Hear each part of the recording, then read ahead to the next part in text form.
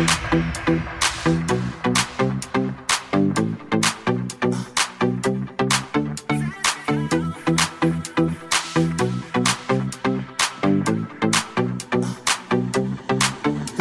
go. Make no excuses now. I'm talking here and now. I'm talking here and now. Let's go. Your time is running out. I'm talking here and now. I'm talking here and now. It's not about what you've done, it's about what you do. It's all about where you going, no matter where you've been. Let's go. Hi, and welcome to Get You Fit Radio, the radio show that helps you lead a healthy lifestyle.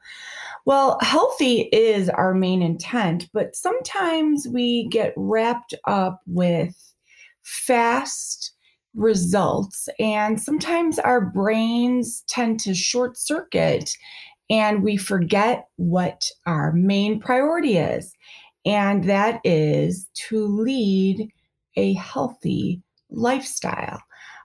We are a society that wants things fast. We are products of touch and deliver. In my book, Girlfriend's Guide to Weight Loss, I reference the impact that the society has on our desire to lose weight fast. And, this is one thing that we can't expedite. And with this phenomenon of wanting to lose weight fast comes the marketing world, and the marketing world is going to take advantage of that, and they are going to plummet in on the heartstrings of people that are struggling with this. And because this is something that we work so hard on, making it seem faster will certainly cause people to dive in to what will get the weight off fastest. So today I'm going to talk about what the recipes for a complete diet disaster are. And believe it or not, the one that is trending the most and the latest, or maybe just the loudest diet obsession that's transfixing the internet these days, that claims it will help you lose the weight and reduce your appetite, reduce your blood sugar levels, and even improve your memory.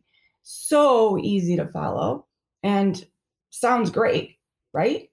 It's too good to be true. And in fact, your friends probably have all lost weight this way super fast, and your cousins, uncles, kids, and what better way to do this is something that has worked for others, and something that you certainly want to try.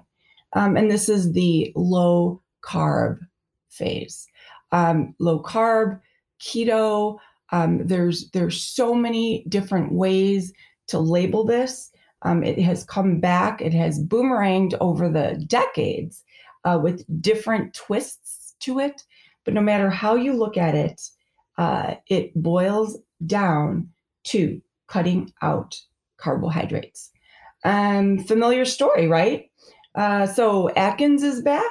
Well, we're going to kind of break this down today, and I'm going to talk about how this low carb diet actually was discovered, and how it works, what the science behind it is, and what the sustainability of it is, and what the dangers of it are. So this new obsession is not new. Of course not. It is not Atkins. In fact, oftentimes people get confused between the Atkins diet and the South Beach diet and low carb diet and keto. Well, yes, they all do fall under the same category of low carbohydrate. But this new obsession, called the ketogenic diet, or keto for short, is lovingly called keto, is popularized by actors and Instagram stars. And it is the same one that you've probably heard of by your friends and their cousins uncles that have all successfully lost weight. Recently, in my own program that I run of my website, www.getyoufitfitnessandnutrition.com, I added on the application when people sign up for my program, have you lost weight in the past? And I actually added a survey on there that indicates which plan you have lost weight on before. And I've listed all the popular ones. I've listed Weight Watchers, I've listed Keto, I've listed Atkins, I've listed Whole30, and I've put them all down on there. Interestingly, and honestly, I wasn't planning on using this question for this podcast, but since I had the data, I pulled up the most recent 300 surveys. And of the 300 surveys, over 250 people have said that they have lost weight on the keto diet. And I will reveal later how many of them have kept it off. So it is something that a lot of people have tried. And if you believe a diet is supposed to be a varied landscape of all things the world has to offer in moderation, keto may not be the diet for you. So let's find out if science says it's worth it. The history of keto goes back much farther than you would even think. In fact, much farther than the fat-fearing era. Believe it or not, in 1921, it was observed that fasting decreased the incidence in seizures amongst epileptic patients. So as scientists and doctors were trying to decrease epileptic seizures in patients, they noticed that by causing this long amount of period of no food, that it actually caused this drop in seizures. And actually, there has been evidence that as far back as 500 BC, this was a method that was used to treat seizures. Well, around the same time, it was discovered that metabolic change was also caused to control seizures that occurred when a patient stopped eating carbohydrates. So around the same time, they noticed that when a patient stopped eating and also stopped eating carbohydrates, that there was a metabolic change that occurred. So there was an endocrinologist that found that there were compounds of certain elements that were detectable during this fasting time. And therefore, he conducted a lot more studies on patients. And these compounds were classified as ketones. And the absence of them put the body in a state of ketosis. Anybody that's been on the keto diet or has read about the keto diet, it is the state of ketosis that your body falls into that causes this fat burning exchange to take place. So in a sense, doctors were trying to come up with a way to fight childhood epilepsy, and the ketogenic diet was actually born. Later in the late 1990s, Dr. Atkins revolutionized this diet when he primed the very famous Atkins diet. And food manufacturers and consumers had cut fat out of their diets, but obesity rates had continued to rise. So fat was cut out of their diets before the 1990s. And you might remember the old Snackwells phase. And that was when everybody thought that taking fat out of your diet was the way to lose fat. Well, obesity rates have gone up. And Dr. Atkins then introduced this amazing new theory. And then Americans decided to cut the carbs out of their diet. Well, this is an astonishing statistic. And if you are listening to this right now and you are in the 40-year-old and up range group, you are definitely going to be able to relate to this, because in the early 2000s, 10% of the country was starting to eliminate carbs out of their diet. So we're looking at 20 years ago, people were becoming carb conscious. Well, in 2010, 25% of Americans began watching their carbs. And so now here we are, 2020, and latest studies show that 40% of consumers are watching their carb intake. So Atkins was able to build an industry out of his carb advice. And the Atkins revolution is the one that cranked out all of the low carb meals and snacks. And it was actually the one that pretty much put this $1 billion industry into the market. So despite the horrible side effects that include fatigue, constipation, excessive thirst, bad breath, and of course the dreaded meat sweats, there was also the fact that the diet was extremely unsustainable, and that the Atkins nutritional filed Chapter 11 bankruptcy in 2005.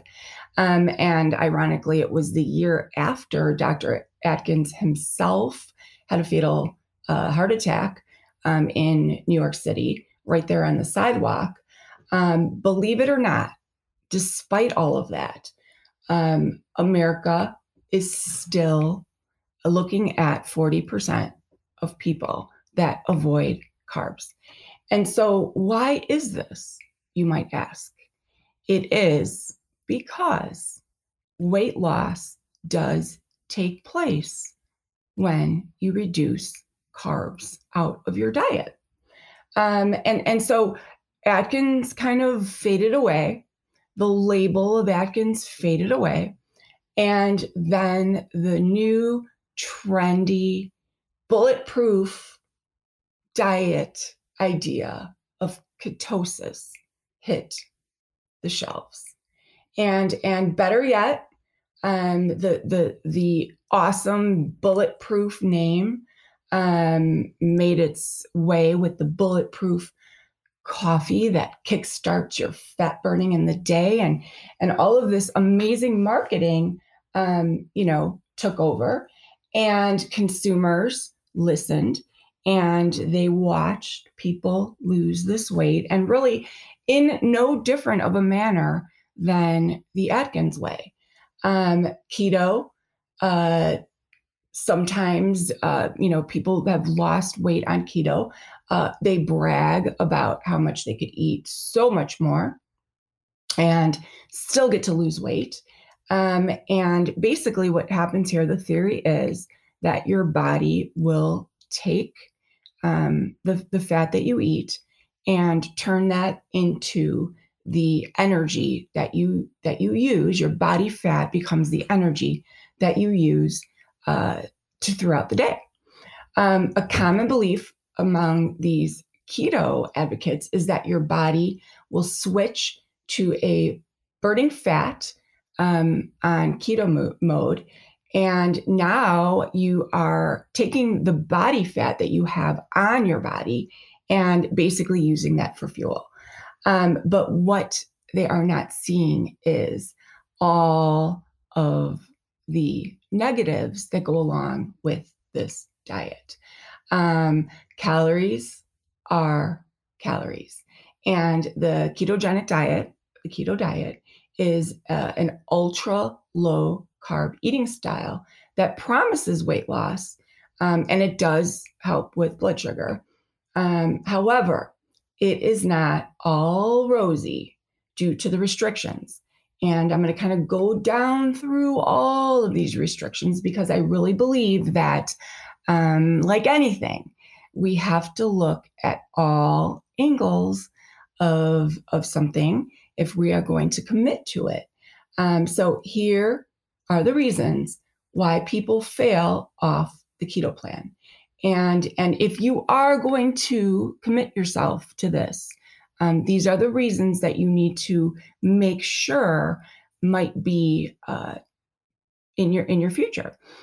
So going back to that survey, and if you're just tuning in, you're listening to Get You Fit Radio, WHRULP, with your host, Irene Cook. And I revealed that an overwhelming amount of people, close to, my gosh, nearly almost the full 300 of people that I surveyed that had just joined my program, asked them, how many of you have lost weight before, and what type of meal plan did you use?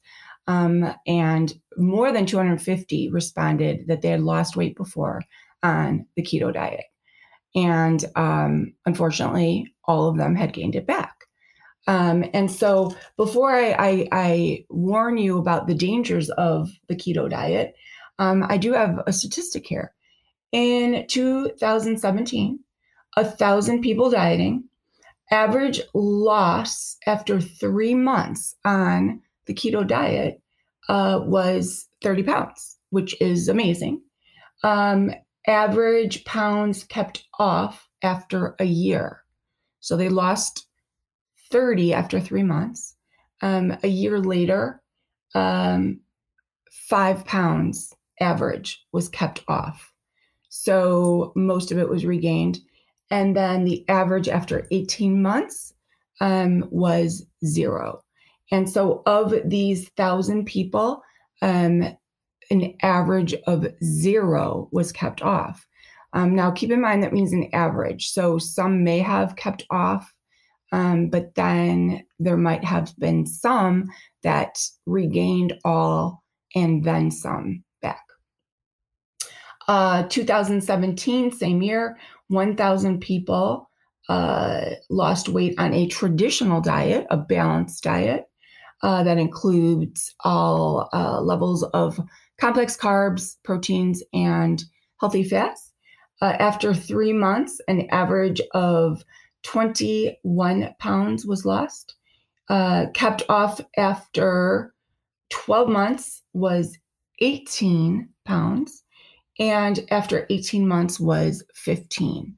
So as you can see here on this statistic, that not only was it kept off after a year, but furthermore kept off after a year and a half. For many reasons. Not only is it more sustainable in the methods and in the foods that you're eating, but in the way that it changes your metabolism. All right, so why is it that this diet might not be for you? Well, first off, you do eat a lot of protein.